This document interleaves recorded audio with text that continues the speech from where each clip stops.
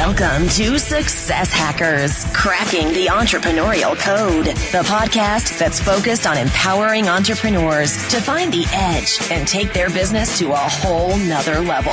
We're peeking behind the curtain to learn entrepreneurial shortcuts and success strategies from the most successful entrepreneurs on the planet. Get ready for mind-blowing entrepreneurial tips with your host, high-performance business coach, keynote speaker, and author, Scott Hanson. Showtime in 3, 2,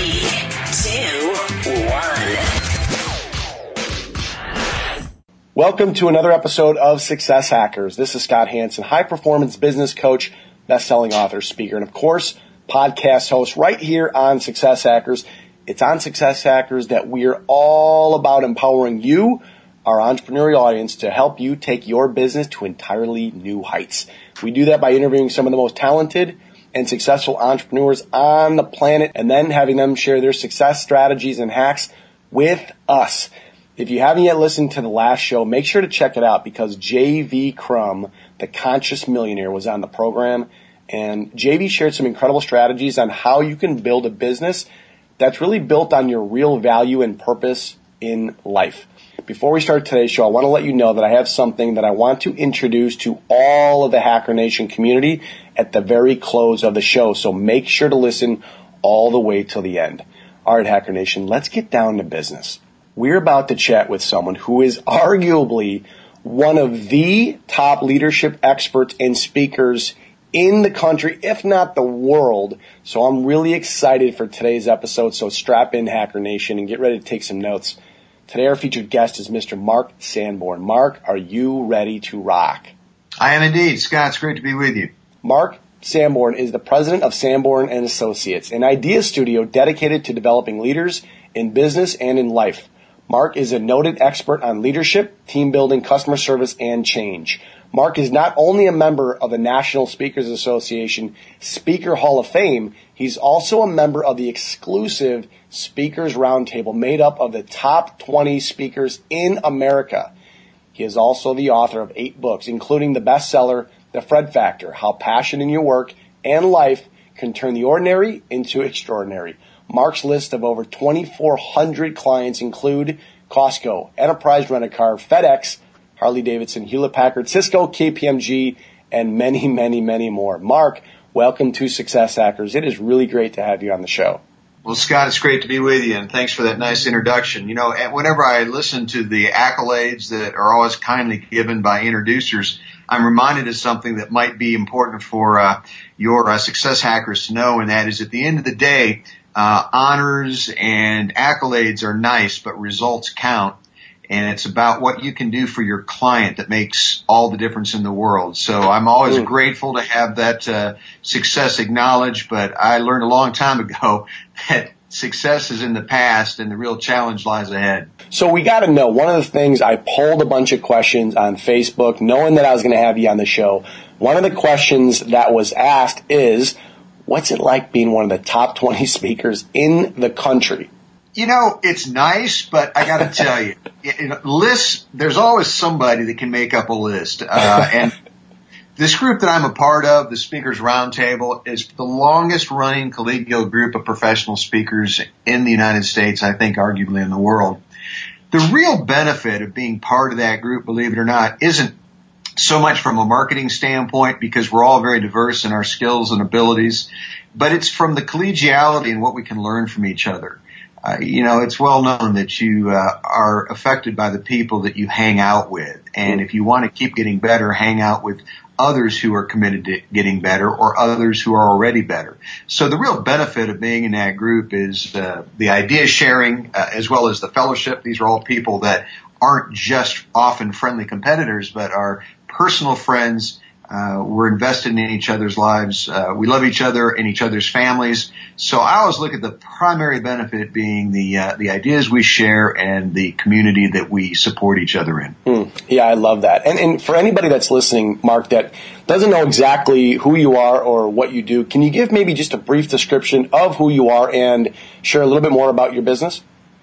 You bet. I'm a professional speaker, an author, and advisor to leaders. My business is about developing leaders in business and life. I've written 8 or 9 books, another dozen that I've contributed to, and I usually speak around 50 or 60 times a year to a diversity of audiences, often middle to C-level execs. And the other thing besides leadership development that I'm known for, thanks to my book, The Fred Factor, is teaching business people how to turn the ordinary into the extraordinary. Because in these competitive times that we live in, ordinary is not enough. You've got to be extraordinary to get the customer's attention and to keep the customer's business. From all the companies and individuals, Mark, that you've trained with your company, Sanborn & Associates, what makes some companies thrive when others can't seem to get out of their own way? What's maybe 1 or 2 things? Well, I think at the top of the list is execution, because ideas are available to everyone. You can learn about, read about, be trained in all the concepts and techniques of the greatest organizations in the world today. You know, the internet has made it very easy to access ideas. But what really matters most is execution. And it just seems to me that people either don't execute well or they don't execute consistently. And it goes back to this very antiquated concept called hard work. And I think that often the difference between the winners and the losers isn't the ideas that they use, but how well they use the ideas. So I would put execution at the top. Now there's another 10,000 subcategories of why companies don't succeed. And, you know, sometimes people say, well, it's the economy or it's, competition. Well, those are all extenuating circumstances, but the best companies take responsibility for their success. And they live by this motto that very often you succeed not because of, but in spite of what's going on in the economy, in spite of what your knucklehead competitors doing on pricing. Interesting. You know, you talked, I remember reading in one of your books, one of your topics, how the best get better. You share some really cool and profound principles. One of them, which is how to become laser focused each day and do those things that produce the greatest results, learn the specifics, not the generalities. Can you talk a little bit more about that? I'd be glad to, because that's such an important part of my work. I think that we all have the same number of hours and minutes in the day. Actually, I don't think it. I know that we do. But what I think is that there are only 3 things ultimately that create success for an entrepreneur. And that is how they invest their time, their expertise, and the time and expertise of their team. Money is always a byproduct of how you invest those 3 things. So a great entrepreneur, as well as a great leader, isn't just someone who's focused, but someone who can create shared focus. Because as soon as you have more than one employee, you've got to direct the focus not just of yourself, but that employee or however many people that you have on your team. We spend so much time each day on low priority items. I think the biggest mistake a lot of entrepreneurs make is they confuse activity with accomplishment. It's not about how busy you are. And paradoxically, Scott, sometimes you can accomplish more by doing less. You know, stop doing the stuff that just doesn't really matter for much or doesn't count for much. And know what are the 2 or 3 things. You know, in my work, I call them MVP activities, most valuable and profitable activities. Know what those activities are and spend at least 60 to 80% of every day doing those things. You know, salespeople fail for primarily one reason, and that is they don't spend enough time in front of people who could buy from them. Salespeople, like the rest of us, love to get ready to sell, have a cup of coffee, do a little research, return a few phone calls, answer an email or 2, and at the end of the day, they spend maybe 50 minutes in front of 2 customers instead of getting in front of 5 customers for an hour. So it's about knowing what activities produce the biggest bang for your buck. Wow, Hacker Nation, right off the bat, Mark just dropped some golden nuggets on us. And I, as a business coach, as someone that works with entrepreneurs and business owners, I call it the 10, 100, 1,000 rule. And that simply is exactly what Mark's talking about, whether you call it the 80-20, the Pareto principle, focus on the 3 income producing activities or whatever. You know, Mark just talked about the MVPs. I talk about it the same way, the 10, 100, 1,000. If you're a business owner and you're focusing on the $10 an hour jobs, I'm writing the blogs, I'm posting things on Facebook, et cetera, et cetera. Time is money. 1,440 minutes every day. Everybody has the same amount of time, like Mark mentioned. If you're a CEO, I don't care if you're a solopreneur or if you have a team of 15 to 20, if you're not focusing on the things that drive the revenue in your business, the 3 IPAs or the MVPs like Mark talked about, then you should be hiring out to do those things. So Mark, my question is this. I teach this principle to my business owner clients as well, but one of the pushbacks I get is, well, Scott, I'm really good at doing these other things as well. I don't know if I'm making the kind of money I need to make in order to bridge the gap and hire someone that can take on maybe that $10 an hour job or even that $100 an hour job when I should be focusing as the business owner on the $1,000 an hour job. What would you say to that person? I would say there's some validity in that, but there's less validity than when I started in business 30 plus years ago. I mean, my own business. Let me just give you an example. If I wanted to do something as mundane as get new business cards. I'd have to find a graphic artist and I'd have to retain him or her to come up with a design, and then I'd have to take it to a printer and I'd have to do a press run of maybe 500 business cards to get a decent price on them. Today, thanks to technology, you can get 200 business cards formatted for you for next to nothing from any number of vendors on the internet. And what I have found is that it's infinitely easier now to find cost-effective talent so that you don't have to be the janitor and the chief bottle washer and the CEO. Certainly, there are things you do when you start any business. It's called bootstrapping, where you substitute sweat equity for the talents of others. But think about the website Fiverr. Mm-hmm. It's amazing what you can have done for such small amounts of money that even a startup can afford it. Can you afford to hire a $10 an hour employee? Probably not prudent in the beginning. But you can certainly find some cost-effective ways to quickly do things that 10 years ago, 15 years ago, 20 years ago, you couldn't. Yeah, in Hacker Nation, what Mark's referring to, if you're not sure what it is, it's Fiverr, Fiverr.com, and it's this marketplace of individuals that for $5 or $10 or $15 will help you automate, create, design. It's pretty amazing, Fiverr.com. Mark, we love our aha moments here on Success Hackers. Was there maybe an aha or a light bulb moment that you knew, as you said, you mentioned, you started out 30 plus years ago, but in the beginning stages, that you were onto something really special, and maybe you had the dream one day to be one of the top 20 speakers or one of the top leadership trainers, but take us back to like that one aha moment where you just knew that you were onto something really cool and really special on your way and on your journey. One very important aha moment for me came during college, and even though I had experienced it somewhat before college, it was at college that it really crystallized for me, and that is that truth is transferable. And what I mean by that is that the same techniques, the same principles that make you successful in sports, make you successful in business, make you successful in relationships, make you successful in health, and that if you can uncover the underlying principles, the only thing that changes is you might have to tweak the application, but principles are timeless. And I'll tell you how I discovered that. I got involved in public speaking and competition at a very young age. That's what sparked my interest in speaking. But I was kind of an overweight kid, not very athletic, didn't do very well in athletic endeavors, although I did well in school. And I got tired of not being really fit, really in top condition. So I started to do a lot more running in college, and I started competing as a runner in college, not at the collegiate level, but just in amateur road racing. And what I realized is that all the things I'd learned that made me successful and helped me win speaking competition were the same things that I was doing to become a more successful runner. It was the same things I was doing to become a student leader at my university. Were the same things that I was doing to get good grades.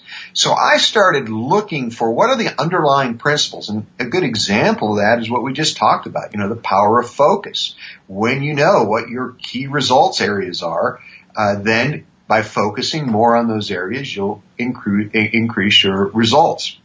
If you're an athlete, you know that strength training gives you endurance. And so one of the principles that translates to an entrepreneur is sometimes your ability to persist when your competitors give up is the advantage, that you can use to win. So you need strength training of sorts with your, with your business. So look for the underlying principles and use those principles in any area of your life. Or to put it a little bit differently, think of an area you've been very successful in at some point in your life. Ask yourself, what made you successful? Identify 3 or 4 things. Then, what are the underlying principles and how can you apply them in your current endeavors? And you can find that, and people do this all the time, success replicates itself once you learn that concept. Wow, what a great piece of advice. Did you ever want to be one of the top speakers or leadership trainers, Mark, throughout your career? Is it just something that you had such a focus on in terms of, I want to build my business, build my company, this is where my passion lies? You said you started speaking at a fairly young age, competitively. Did you know that if you were to look back 30 years ago and you had a vision for your business or yourself, that one day you'd be talking here saying that you're one of the top 20 leadership trainers and speakers on the planet? Did you ever have that goal? I wish I could say I did because it makes such a great and inspirational story. What I wanted to do is I wanted to become a professional speaker. I was about making a living, sharing ideas. I've always been a person that's really jazzed by ideas. I believe that I wrote a blog many years ago called Books Can Save Us. And really, if I were going to enlarge the concept, I'd say that ideas can save us. No matter what problems we face as individuals or as companies or even as nations, the right ideas, well applied, can literally transform us. And so I wanted to be somebody who shared ideas as a professional speaker. And I'm a big believer in, run and walking before you run. And I just wanted to develop the fundamental skills to be a very successful speaker. And then I became successful enough that I wanted to become better so I could increase my fee. And by simply working on one simple thing, and that is being as good a professional speaker on stage as I could possibly be, that more than anything else drove whatever success I've been able to enjoy. So I guess, if I were going to extrapolate that to listeners, it would be, what is that core activity? We're not talking about MVP activities now. We're talking about that thing that if you do it better than anybody else will give you the kind of success that you want. And if you can identify what that is and bring some originality and some creativity to it and add value in the way you do it, then that product or that service will drive your business. I know a lot of times we look at someone like Mark, or we've had other, successful speakers on the program, and Jason Carthen and Shep Hyken and some other people that we're going to be having as well. But arguably, Mark is near the top of the pinnacle. When you look at someone like Mark that makes all this money from the stage, that has all these amazing clients, we automatically, we think, oh my God, do I really have to start at the chamber or the Rotary or the back of the church or whatever for free? And Mark, I don't, know your path, but I know that most people have to go through that path. It's almost like getting into a fraternity. If you can't make the first year as a pledge, well, that's sort of the weeding out process. And we've talked to a lot of speakers on the show, and they say it's a process. It's not something you can just look at and say, I want to be the Mark Sanborn or the Shep Hyken in a year or two. You guys have honed your craft and mastered your craft over a 30-year period, so it takes time, right? Indeed it does. And I think that's probably the one thing that derails speakers is they charge too much too soon. You give a lot of free speeches for one simple reason, to develop your chops, your skill set.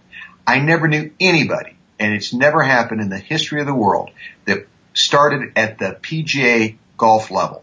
You start as a rank amateur. You learn the skills of golf. And if you work long enough and hard enough and you're really, really good, maybe you'll play on the PGA.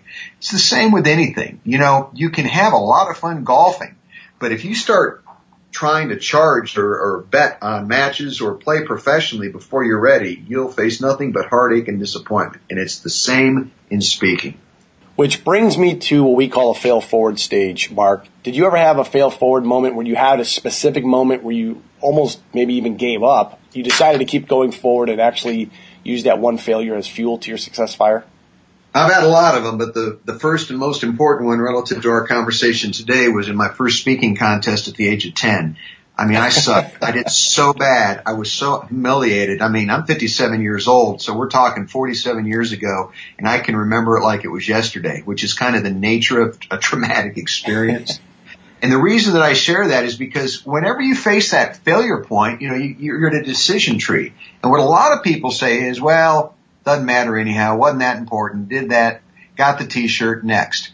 That's fine for some things. But what I decided at the ripe old age of 10 was this really does matter. I don't ever want to be so embarrassed again. I want to learn how to do this.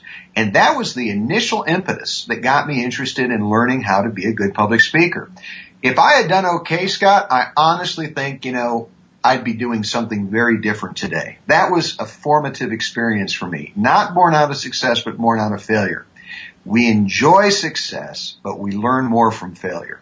Boom, Hacker Nation. Holy cow, that's awesome.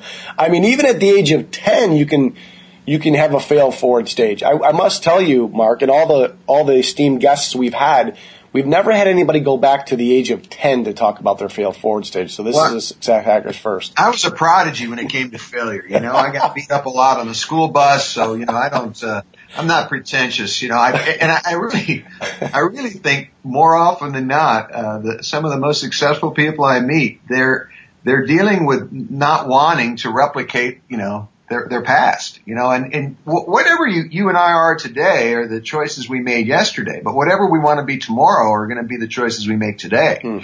So if you want to change your life, change your choices. Mark, as you know, our Hacker Nation community listens to the show for actual success hacks and strategies to help them grow themselves and their business. So as I just mentioned, we've had a lot of guests on the show, but I'm going to actually do something that we've never done before. I'm going to split the success hack.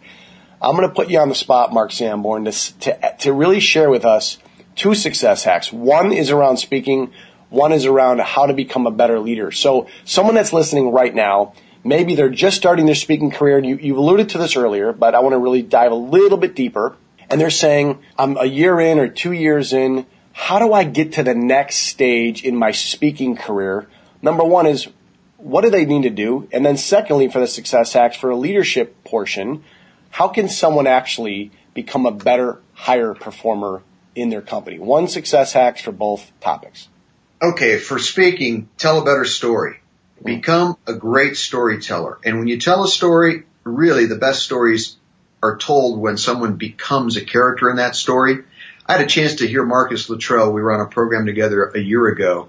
He, of course, was the focus of the movie The Lone Survivor. Mm-hmm. And he begins his speech with a lot of interesting and frankly funny anecdotes about growing up in Texas and how he became interested in the military. But when he gets to the part of his speech where he talks about the firefight that killed his comrades and that he barely survived, I saw something that I'll never forget. He went from talking out of his head to talking out of his experience. He relived, and it was intense. He relived what he went through. And I think that, again, very few of us, if any of us, will ever have the kind of story Marcus has. But the ability to tell a story so that it's fresh and that we are the story instead of simply regurgitating the story, that's very powerful. Now, the one thing I want to add to that, Scott, is make sure that it's a story that will benefit the listener. The power of a good story is that a listener is inspired or instructed by it. If they're not inspired or instructed, they're simply entertained, and that might be fine if you're an entertainer. But if you want to be a content-driven, helpful kind of a presenter, your story needs to give the listener something he or she can use. Next, let's look at leadership. Here's a big one, and it's high on my list. I just wrote about it. Quit multitasking. Multitasking is a myth. You do not multitask. You switch tasks, or you task switch, which is to say you are less effective. You lose IQ points when you lose focus at a very real level. And if you want to be a more effective leader, tune out distractions. Don't try to talk to an employee. Check your email and make your list of to-dos for the next day. Focus on the single activity with complete attention, and you'll find that amazing things will happen. Now, even though I'm an author and write books, I've been recommending, I've never met the guy. I hope I do someday because I've recommended his book so much. I'd like to meet him. Cal Newport just wrote a book called Deep Work. And I got to tell you, it's a book that I was very in sync with before I began reading it, but it took me even deeper into this concept of getting past the superficial and focusing on the really hard stuff without any distractions. So if you quit multitasking, and as a secondary thought, so we'll give you another hack within a hack, quit forcing employees to multitask. Don't interrupt when they're in a meeting. Don't interrupt when they're on the phone. Don't interrupt when they're doing email and expect them to be able to do two things well at once. It just doesn't happen. Thank you for sharing both those success hacks. So from a speaker standpoint, tell a great story. Bring it from the heart. Bring it from an experience. Your story is your story. That's what makes it so unique and amazing. And secondly, from a leadership perspective, absolutely quit multitasking. When I speak or when I teach my clients is get a stopwatch. Get a $10 stopwatch from a Sports Authority or any sort of sporting goods store. And literally I call a jam session. Do 2 60-minute jam sessions, 2 focused jam sessions that are 60 minutes each on exactly what needs to get done for the day. The emails and everything else, they're just periphery in the long run. That's a great idea. All right, Mark, we are now going to enter the randomness round. But before we do, I want to just remind all the listeners to stay till the very end of the show because I have something I want to bring to your attention. All right, Mark, we are now entering the randomness round. It's kind of like putting you on the Success Hackers version of the hot seat. Whatever is the first answer that comes to mind, just let it rip. So, Mark Sanborn, are you ready for the randomness round? I'm ready. Best advice you've ever received? Engage your listener. You've got to get people involved either physically or intellectually in what you're saying if you want them to pay attention. What's a daily habit that you do sometime throughout the day that puts you in a great frame of mind? You know, I exercise 6 days a week, and I'm not a fitness fanatic. I like to drink beer and bourbon and eat pizza, but I have found that it's very hard to live a high-performance life in a low-performance body. So when I start to exercise each of those 6 days of 7, I rarely want to, but by the end, I'm glad I did. It's a way to set the day ahead of me, on the right course. It requires a little bit of discipline, but it's definitely something that benefits me greatly. You now own a time machine, Mark. I want you to travel back in time to when you were 25 years old again. What advice would your current self, knowing about life and business, give your 25-year-old self? I'm a pretty intense person. I probably would have reminded myself of some really corny cliche advice we hear 100 times a day, and that is don't take yourself too seriously. Take what you do seriously, just don't take yourself too seriously. The other bit of advice I would give myself that I actually took was try a lot of things.